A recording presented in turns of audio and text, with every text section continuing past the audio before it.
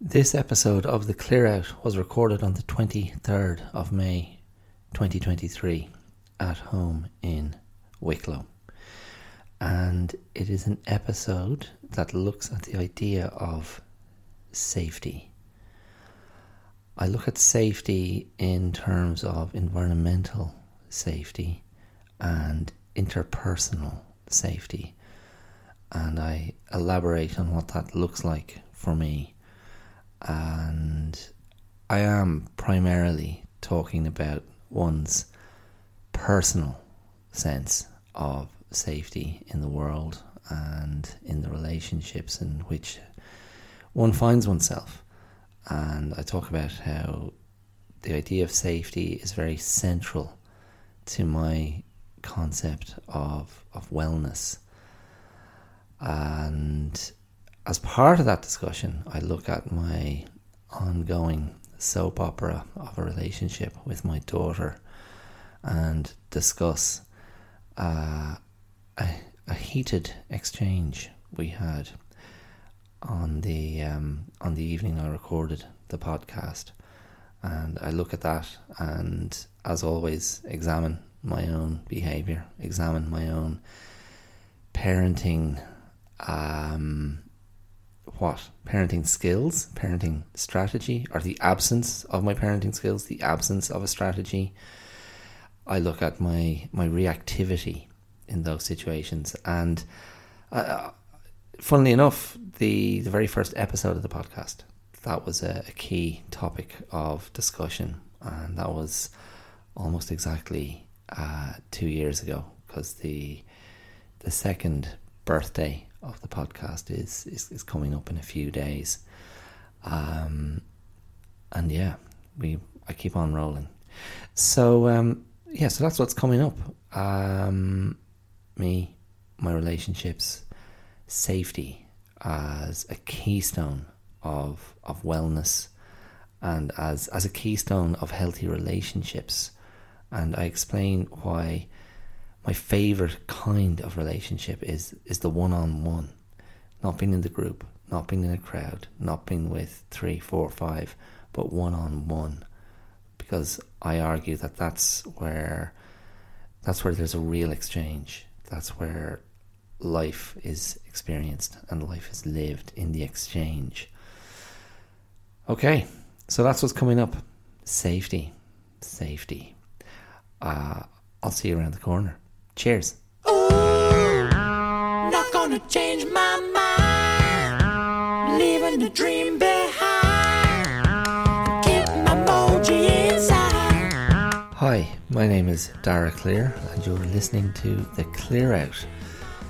You're very welcome. How are you at the point of listening, at the moment of listening?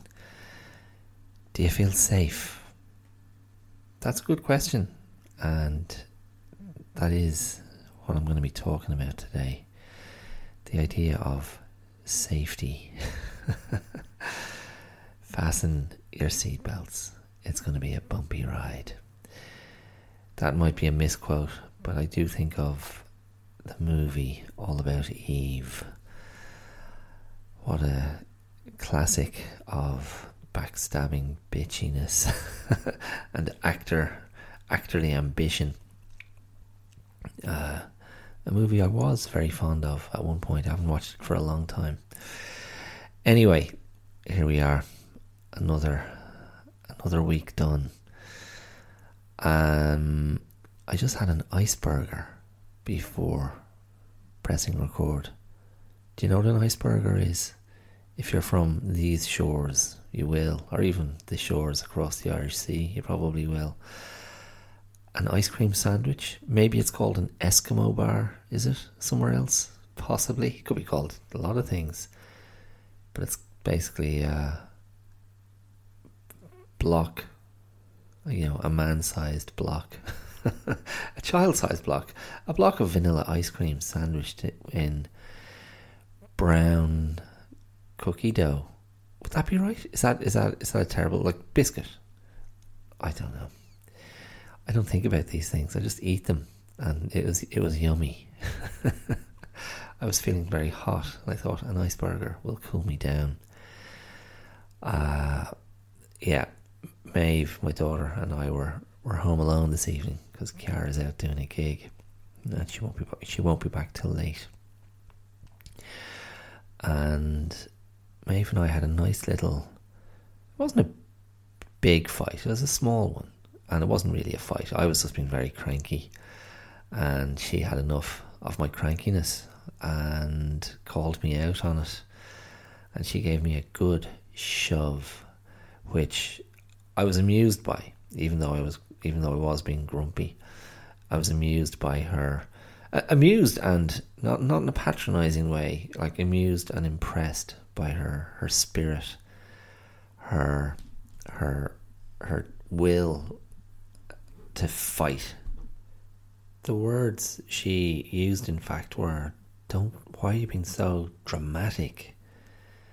And such a cranky something or other. I can't remember what she said. And one of the reasons I can't remember is I'm knackered. I'm so tired at the moment. It's I don't know what's going on.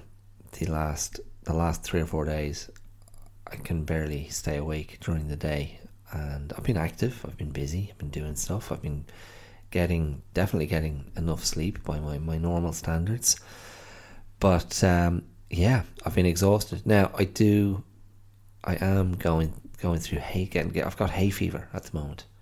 I'm going through hay fever. Oh my God, is it bad? Do you go through hay fever? I've got hay fever. I'm suffering from hay fever. I'm enduring hay fever. I mean, I'm taking an antihistamine every day, and that's usually pretty dependable. But I'm still getting the sneezes, so you can hear I'm a little bit stuffy, and I think that's tiring me out as well. I'm just getting those bouts of the stinging, watery eyes, and the uncontrollable sneezing.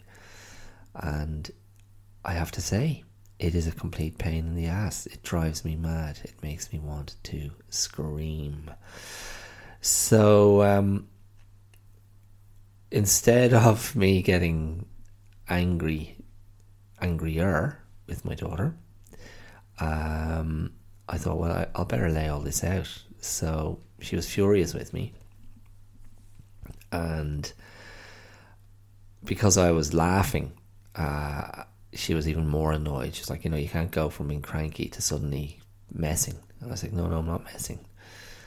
And I said, look, I think the reason I'm cranky, and then I said, well, what do you think? What do you think is the number one thing that could be making me cranky? And what was her first suggestion? She said, money. I mean, oh man, that's not great, is it?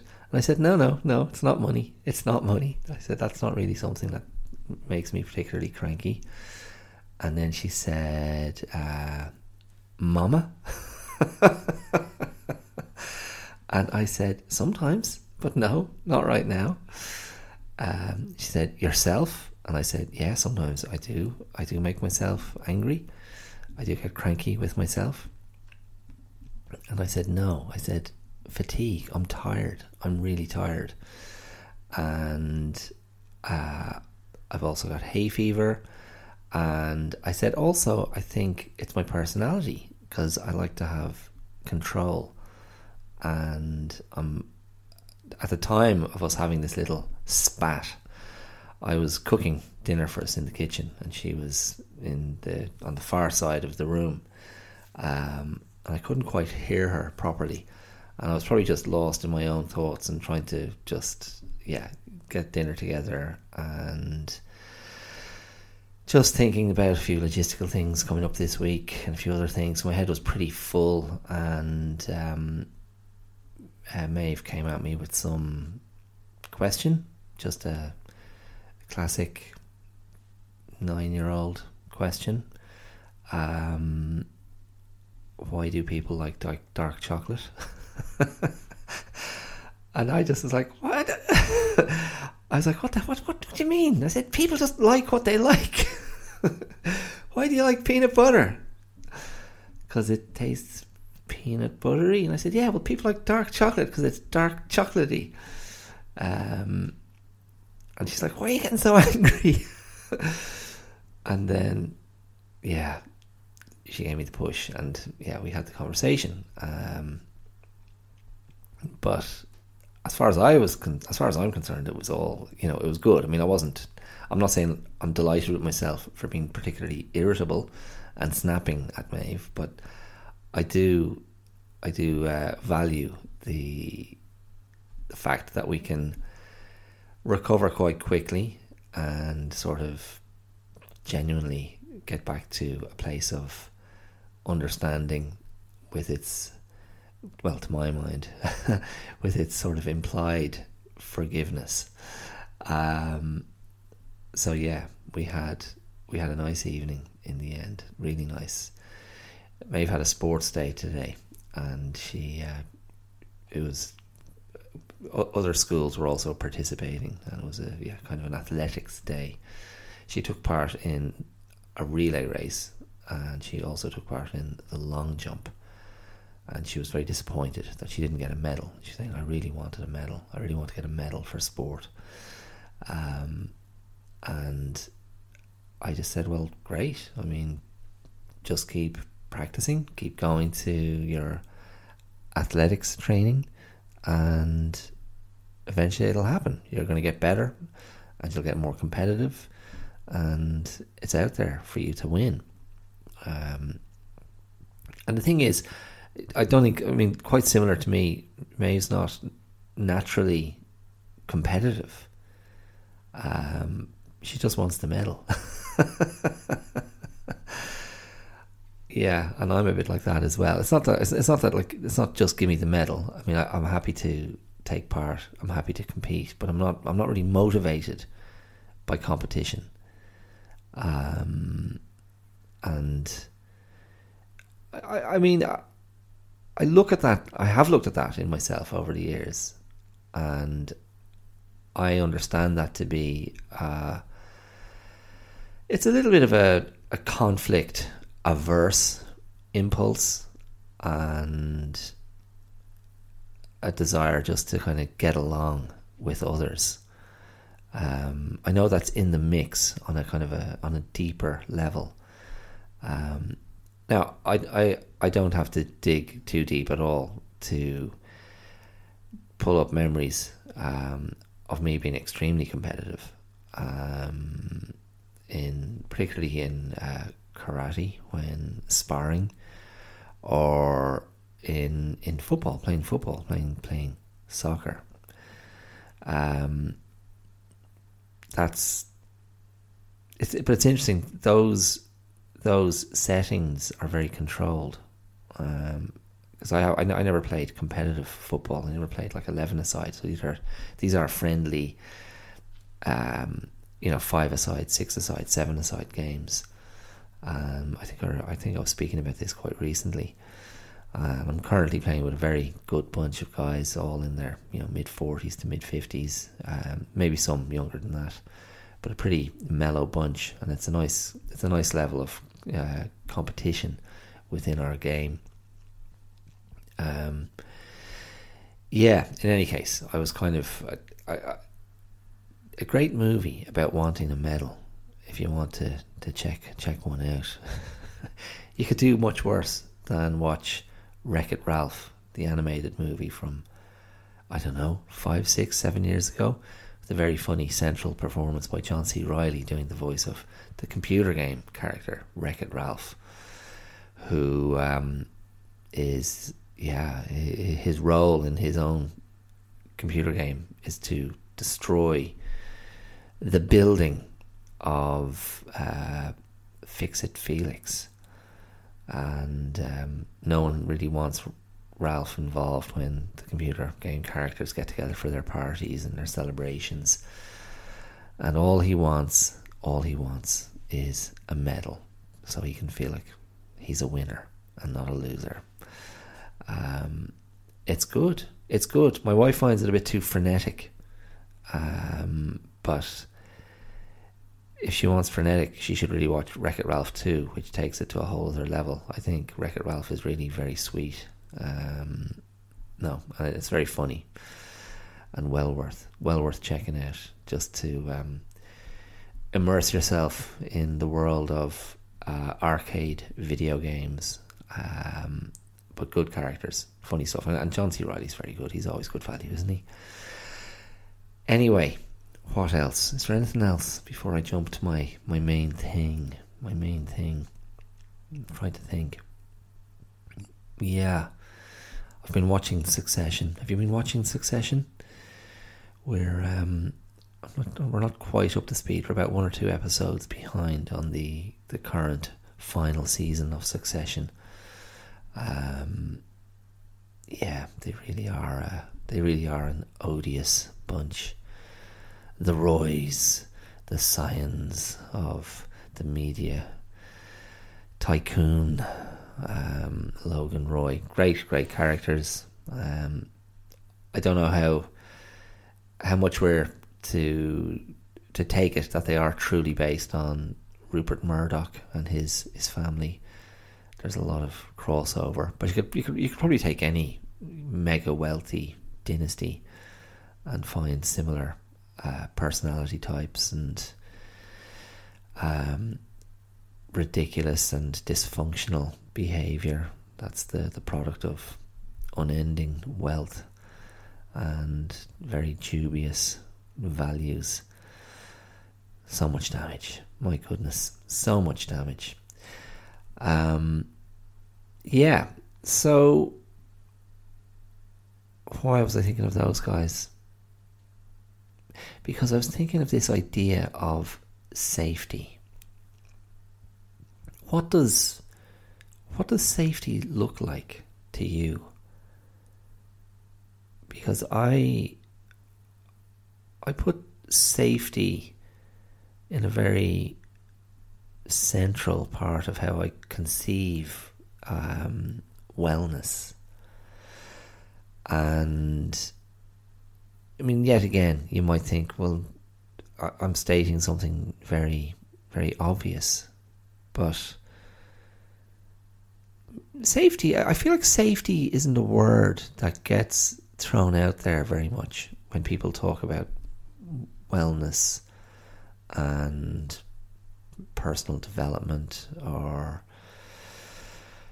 doing the work on oneself, personal responsibility, rebuilding, whatever the chosen phrases might be, the wellness concepts, the psychology concepts. But I know myself, I put a very high premium on the idea of safety. And to me, safety is primarily environmental and interpersonal. So environmental is, are you in a good space, like a good physical space? How are things arranged around you? And this might be related to the feng shui. It might be related to the physical things in your space. It might be related to what's around your space, where you live, where you spend your time. I mean, you can infer from me referring to this place as #blessed that I have a very good opinion of this space, the home space where I live with Kiara and Maeve. It's to me it's rather idyllic. I'm not always sure Kiara shares my opinion, but I think it's very special. And there's a safety in that, because there's good energy around because of the environmental surroundings. course, it's very easy to dislodge good energy. I'm sure that's how Maeve felt earlier on this evening.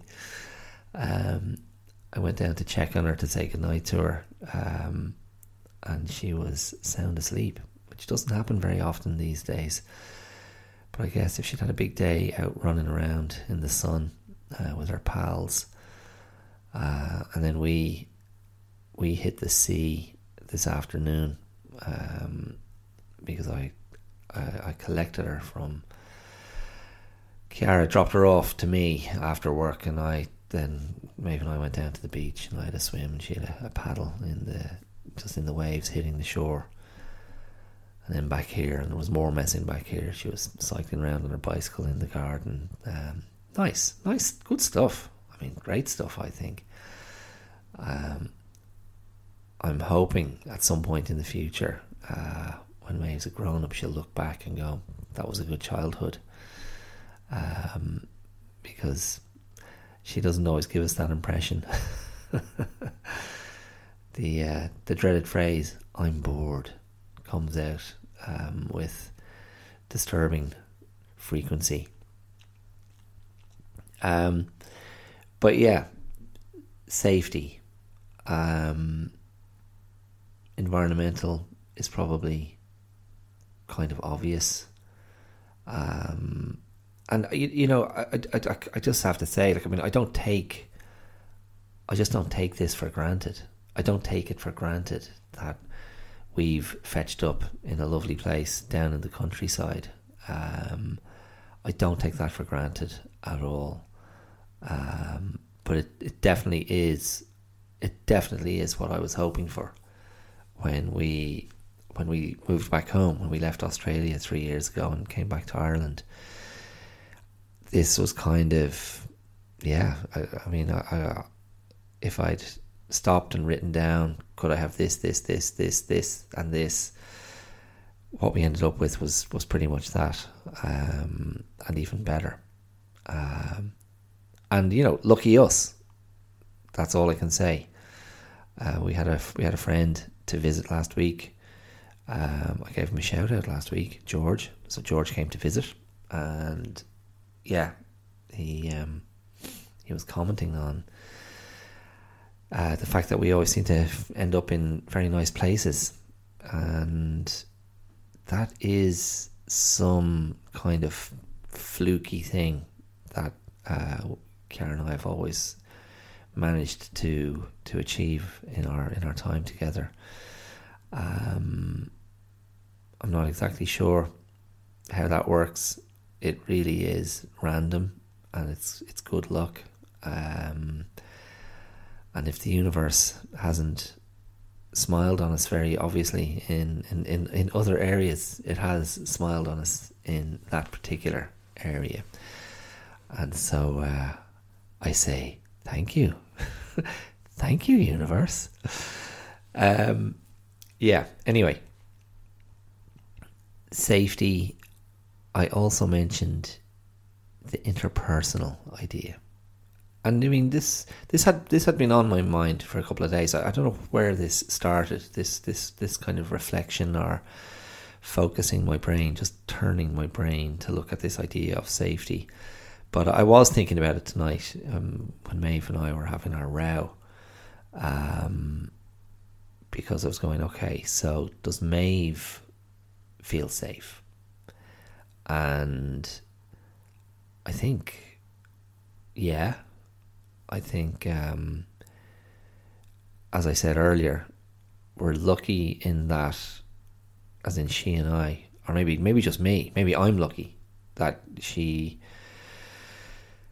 trusts me enough that even if I'm being unreasonably irritable, shouty, cranky, angry, she trusts that I'll come away from that and account for myself and make sure she understands that it's not her fault.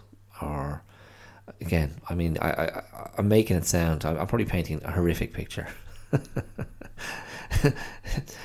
You know, I apologise for being cranky. She's like, yeah, don't worry about it. It's grand. It's happened with such unfortunate frequency over the years that she's like, yeah, I'm used to it.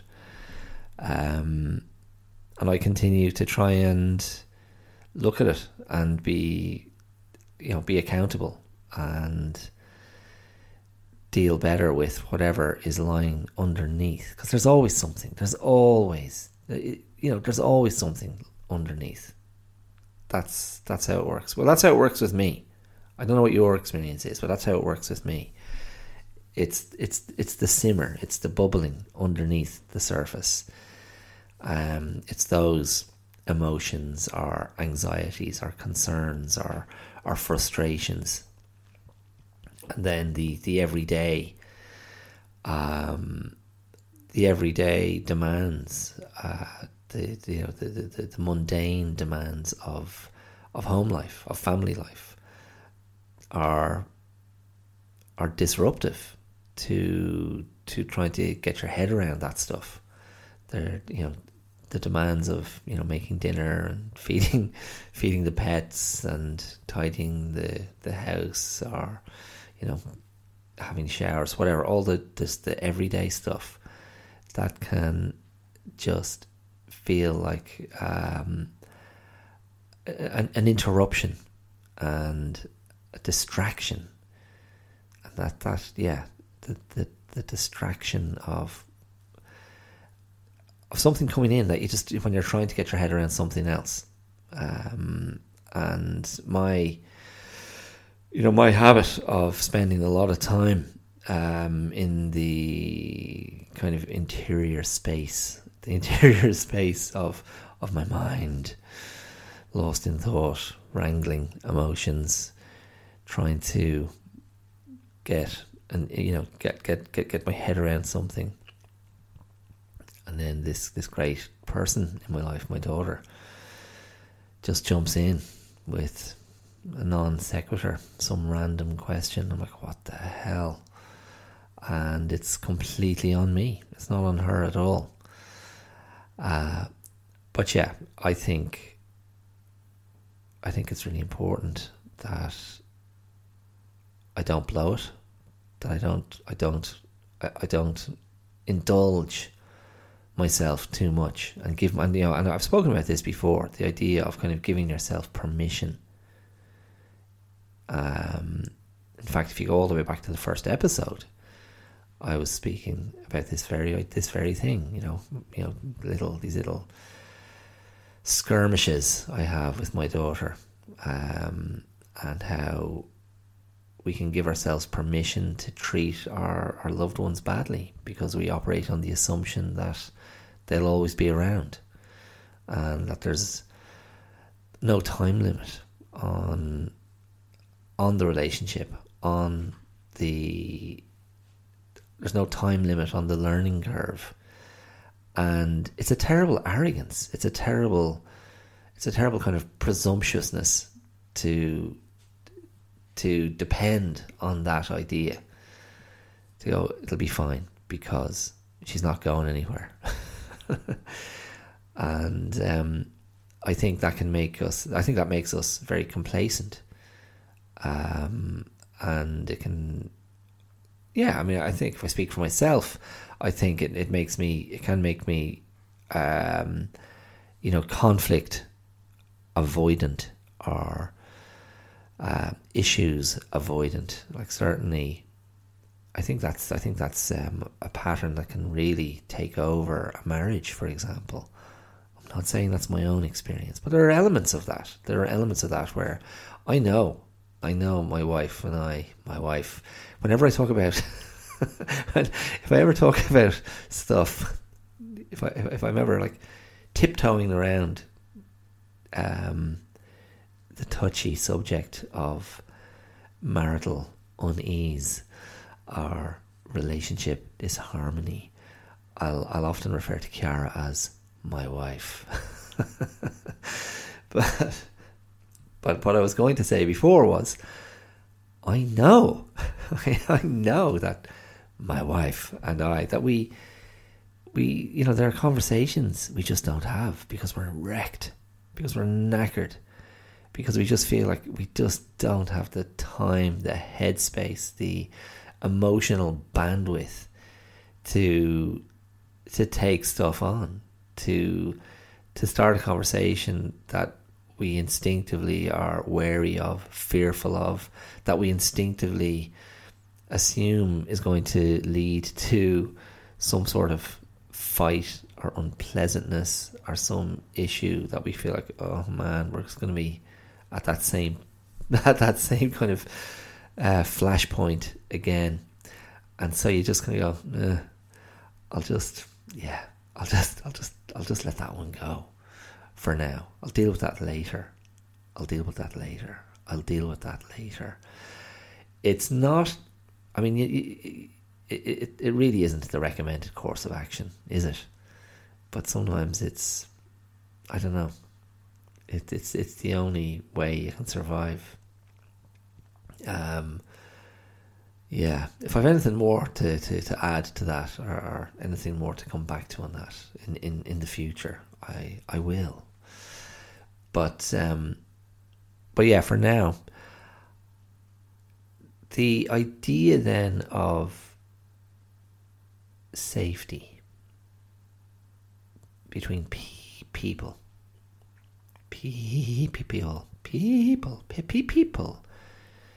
the idea of safety between people, I just think it's so important. And for me, I was thinking about this earlier. For me, I've always loved I may have mentioned this before, but I've always loved and continue to love the one-on-one. Yeah? Do you know what I mean when I say that? Like just you and one other person. That dynamic, that form of relating. And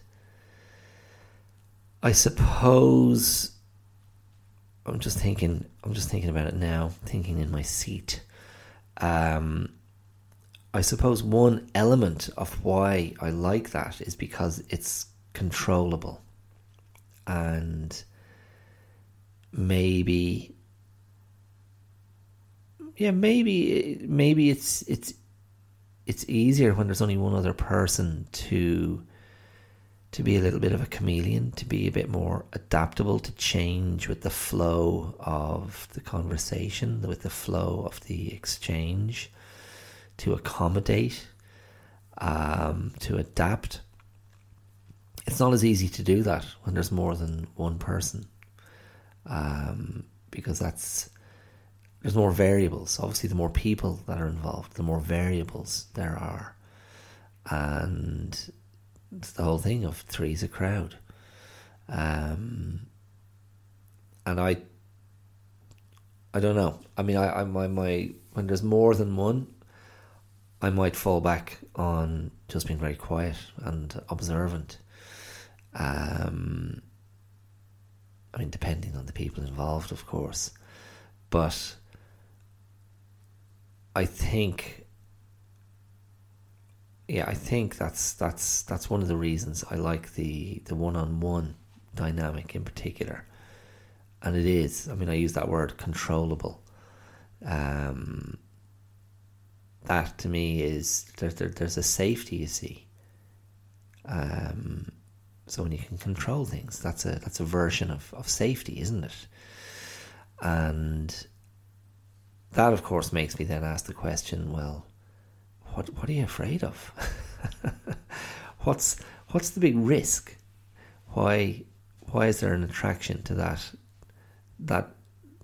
that type of control, or that interpretation of control, or the imposition of that control matrix onto a relationship? And I suppose, really, I mean, to be completely open, to be completely transparent, I mean, it does come from, you know, my family dynamics growing up, and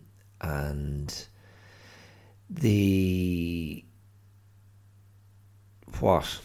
I'm trying to choose my words carefully here.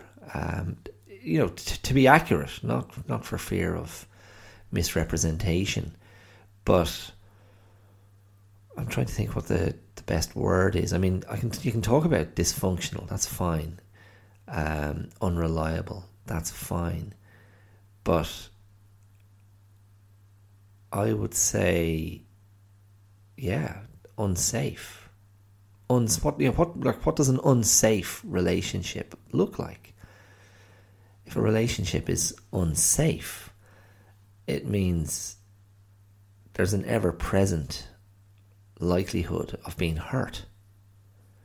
And when that's coming from people very close to you, that's I think that's incredibly dangerous and destructive.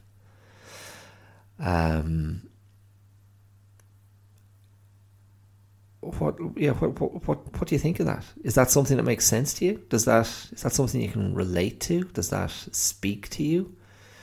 I mean, the way I understand it and think about it, it's simply kind of damaged people. It's damaged, wounded people interacting. You just never know when you're going to accidentally step on someone's wound. Is that a bit gross? Is that a bit gratuitous? But you know what I mean? It's I think communication is one of the first casualties of interpersonal damage. Communication. I mean, and maybe it's not enough to just to say communication in a general sense, but clear communication, honest communication, open communication, unfiltered communication. Again, okay, maybe unfiltered characterizes it the wrong way, but you know what I mean. The feeling that you can be honest, that you can express yourself. Another one of my favorite themes. Are you expressing yourself? Is this a safe place in which to express yourself, your thoughts, your feelings, your whatever, your perspective, your story, your memory, your hurt, your anguish? Is this a safe place, or is it not a safe place? And if it's not a safe place, but you continue in that relationship, it's trouble. It's just a sort of self-enveloping thing that becomes more and more enmeshed and covered up and misleading, I suppose. Yeah, and that simply can't. It just can't come to any good, and it's not serving. It's not serving you, and it's not serving the other person. It's just something sort of warped and fundamentally destabilizing. And so the opposite then, when you can go, there's safety in this relationship, there's safety with this person, there's safety in this dynamic, then that's the opposite, isn't it? Then it's something that's edifying, that's nourishing, that's enriching. And of course, it lays the ground for trust. And trust is it's safety and trust and love. They go hand in hand. If we're going to engage with an idea of functional love, I think safety and trust are essential.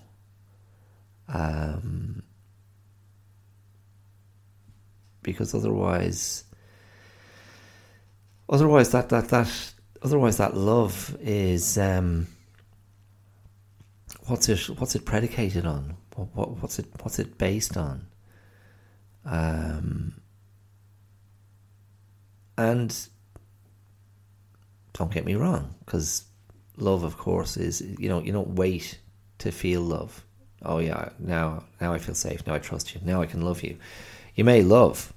I mean, love, and particularly if we're thinking of romantic love, that can lead you all sorts of places, all sorts of strange places, and lead you to all sorts of strange people.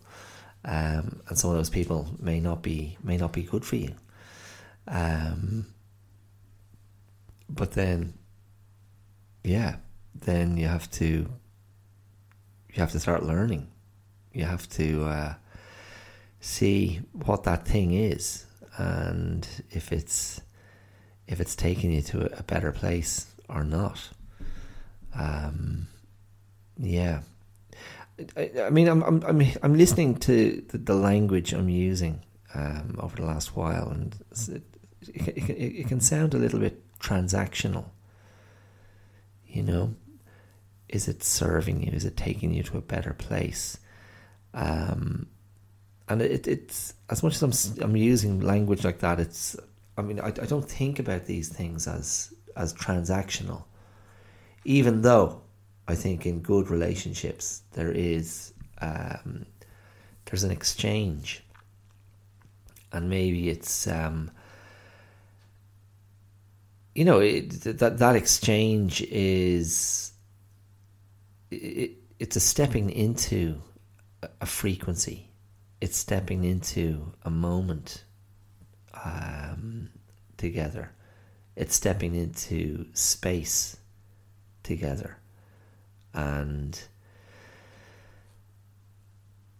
being willing to be there and go on the journey. And I think you know when you're with someone who's there with you, and when you're with someone who's just not. And that to me is a very, very clear sign that things aren't quite right. When you're with somebody, and this is just in general, this is like this could be any form of relationship. But if we're talking about friends or whatever, I think we all, maybe we don't. Maybe I shouldn't speak for the we.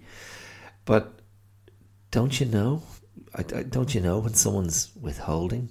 Can't you tell? Can't you feel it? When someone is not really fully there with you. That's a very particular feeling, isn't it? It's like, well, if you're not here with me, where the hell are you? What's the story? And then I think if you've got a good relationship with someone, you can have those conversations, and that's what. What is it? What is it like? What does that do for you?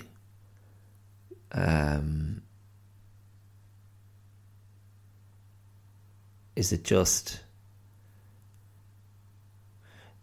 I don't know. It's.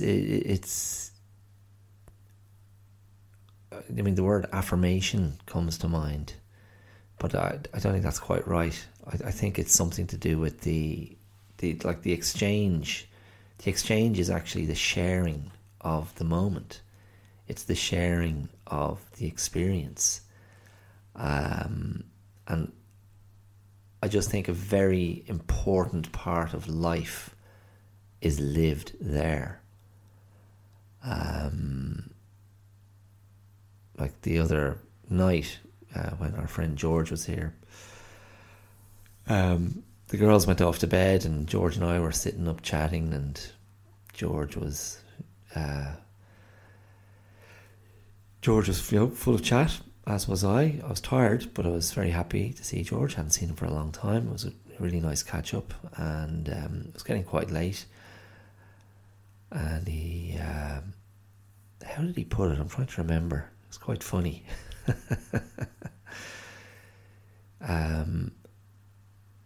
I think it was it. He said, "Do you think you'd like to go outside and listen to the stream, the river? There's a little stream, a big stream, a little river that flows through the garden here at #Blessed."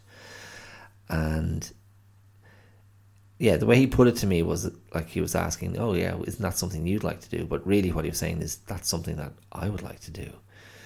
So we poured ourselves another drink and we went out and we sat on the bridge on the road outside #Blessed, and just sat above the river and sat there in the dark with our drinks and chatted about all kinds of things, where we are in our lives, our childhoods, our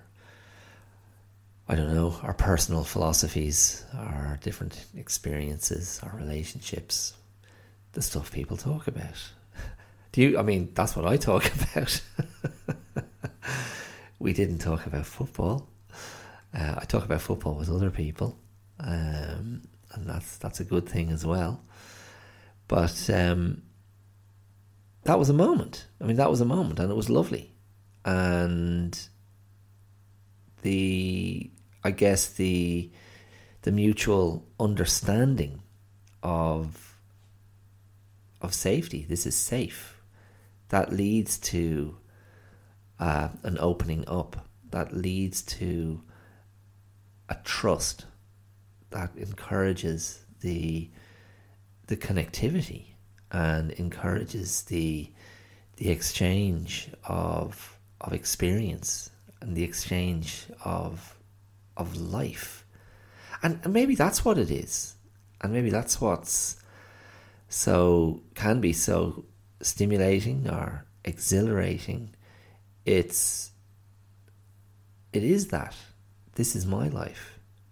Oh yeah, okay, that's interesting. Well, this is my life. Okay. And if you can really kind of be open to it, you're sort of stepping in to the other person's life and they're stepping into yours. And I suppose ultimately that's a form of empathy.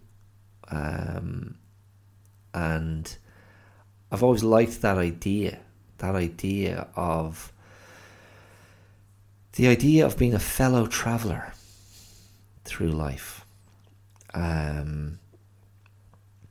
Maybe it's sort of quite a benign assumption that we're all journeying in our own different ways through the maze of life, through the labyrinth, through the stormy seas, and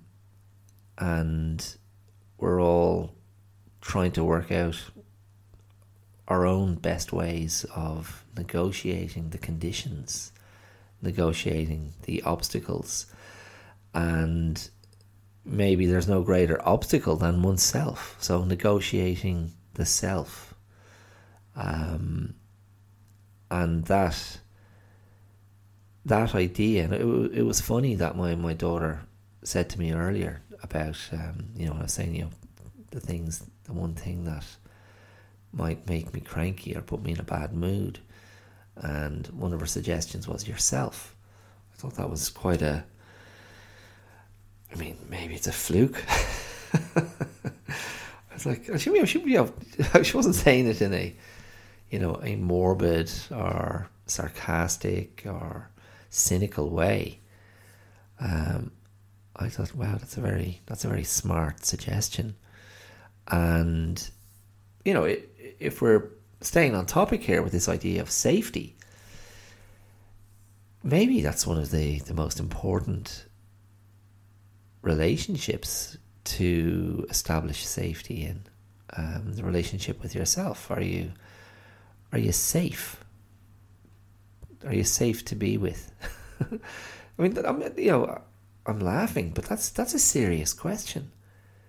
And I mean, I can speak as someone who, in my kind of history of depression and sort of angry, depressive episodes, the level of negative self-talk, destructive self-talk, the self-loathing, the self-abnegation,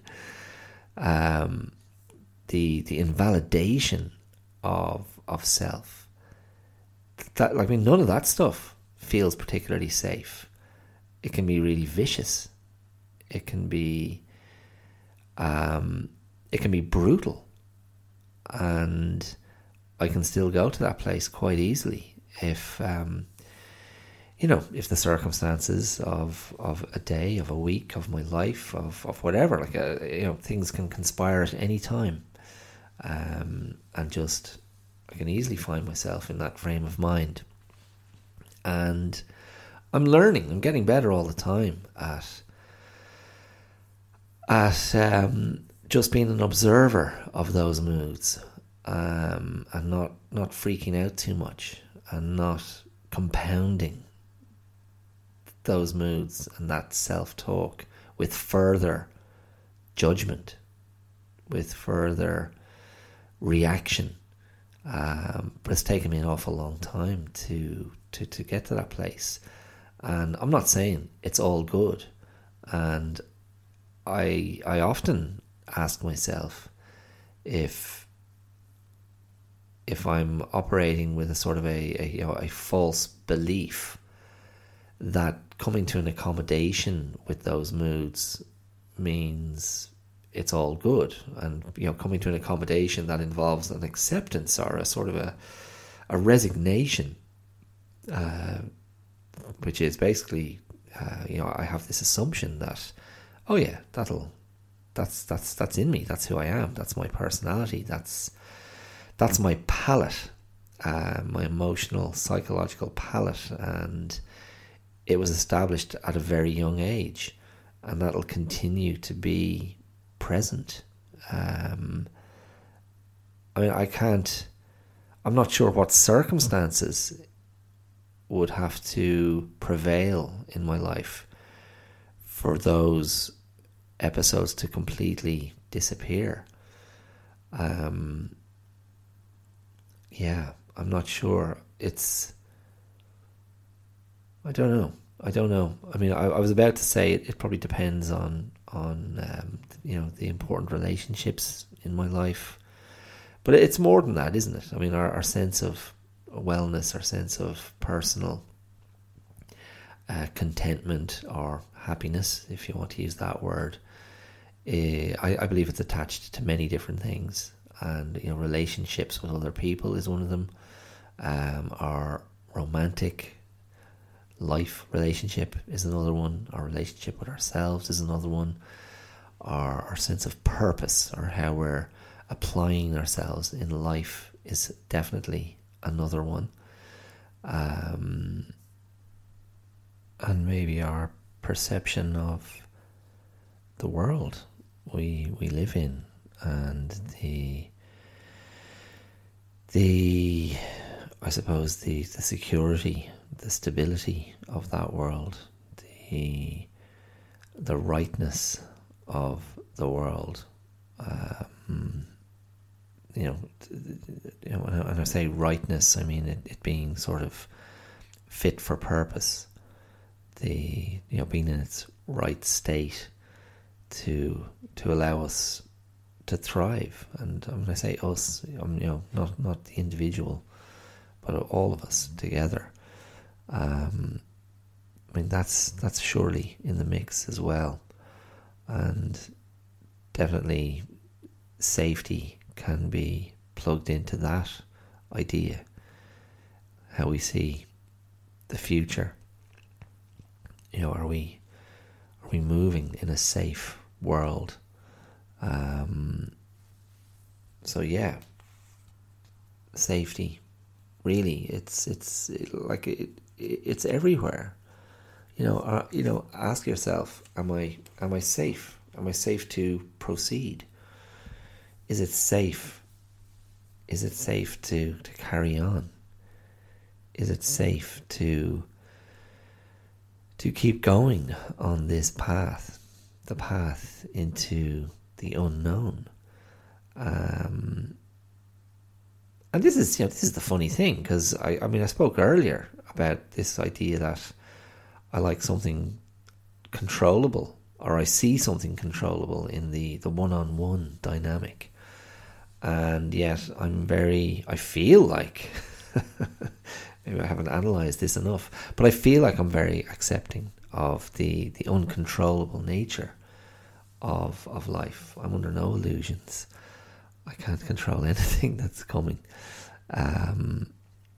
But I suppose, again, and obviously if you've listened to the podcast before, I put a lot of stock in routine and what I refer to as, well, for myself, healthy habits or healthful habits. And that maybe primarily that refers to certain exercise routines, regimes, practices that I keep very kind of centrally in place in my life. But as far as I'm concerned, the relationships in my life are a huge part of that. A huge part of that sort of world building, and to me, that's part of the safety structure as well. To go, well, if you put into these relationships, if you build those relationships, if you make them strong, if you hopefully, or certainly, if you're doing your part to make them sustainable, and to help them thrive, that ultimately that's a safety structure that feeds good energy and sort of relational nutrients back to you, and it's all a network. Then it's all a network. The way the way trees put their roots down and communicate with each other. You've come across that. You've come across that theory, haven't you? That research, that data. This massive network of trees communicating with each other through their root systems. I might be completely mischaracterizing what's actually happening there, but that in the human sense, that really is how I think of my friendships. Like that's the network, like not networking in the business sense, in the kind of let's get ahead sense, useful connections sense, like the network of true relational sustainability.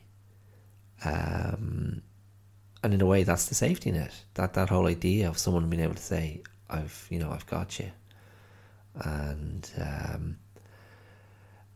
I'll be here for you, or I'll catch you when you fall. That's a maybe that's being too literal about the whole thing, but that's in the mix. I mean, that's the gamble. That's the leap of faith that you go, yeah, these roots will go deep, and ultimately they'll help me stay up. They'll help me stay up so I can reach the sun. How about that? Is that hippie enough for you? That might not be a bad place to conclude. But yeah, maybe just have a think about that one. That whole idea of safety. Are you offering safety to people?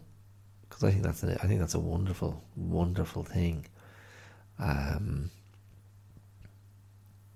it's I don't know. I mean, to me, safety is what does safety look like? Does it looks like non-judgment? It looks like warmth, friendliness, a willingness to listen. I don't know, maybe that's enough. That's a very good start anyway, isn't it? That's a very good start. So, yeah, and think about it, who are your safe people? Where are the safe relationships in your life? Who do you go to? Who do you spend time with and go, yeah, this is safe. Now I can be a snoozing bunny rabbit. It's hard not to go to the herbivores, the woodland creatures. I don't know. A great white shark. Does a great white shark need to feel safe? Or is a great white shark swimming the oceans trying to convince everyone else that it's safe? I'm safe, honestly. Like the reformed predators in Finding Nemo. Yeah, that's a great sequence in Finding Nemo where the merest sniff of a bit of blood sends the great white shark into an absolute killing frenzy. It's quite scary. Yeah. Do you have friends like that? Sorry, excuse me. Yeah. Yeah, no thanks. Stay away. Friends like that. Just too unpredictable. Unsafe. So, is all of this ultimately, am I advocating dullness and boredom? Maybe. I don't know. I mean, isn't that something you want from your friendships? A sort of a dependability? I mean, I suppose you can depend on someone to be completely mad. I think that's how my daughter sees me. She can depend on me to fly off the handle and be completely unreasonably angry, and then revert to kind of calmness and civility and openness and yeah. But look, I'm very aware it's not her responsibility to manage me. It's my responsibility to manage me and to not impact her unduly, unnecessarily. I don't want to burden her at all, to be honest with you. I want to... what would you say if you think of someone like that in your life? What do you want? I want to be safe. I want my daughter to think that's a safe person to go to. I trust him. I like him. I'm happy to spend time with him. And so far, that's working pretty well for us. So I'll keep trying to do the work. Okay, there you go. That's it. I think I don't think I've anything else tonight. I'm going to take myself off to my bed, and I'll talk to you again next week. So thank you very much for listening. I hope you enjoyed what you heard. It was a bit contemplative, a bit reflective tonight. A slower tempo, perhaps, but I think that's. I really do think that's a very, very powerful concept. The idea of safety, and how it can nurture a lot of good things in our lives, and yeah, lay the ground for strengthening, for growing, for nurturing, for so many good things. Okay, I'm a safe person to send lots of nice love to, and comments, reactions, responses on social media, YouTube, Twitter, Instagram, Facebook. You can email me at theclearoutlive@gmail.com. You can support me using the supporter link, which is an Acast platform for contributing something to the upkeep of this independent podcast, or you can become a regular benefactor of the podcast using the Patreon link. That's patreon.com/theclearout. So there you go. Lots of things you can do. Comment, share, subscribe, rate, whatever. Okay. Mind yourselves. I'll talk to you next week. Stay safe. See ya. Bye.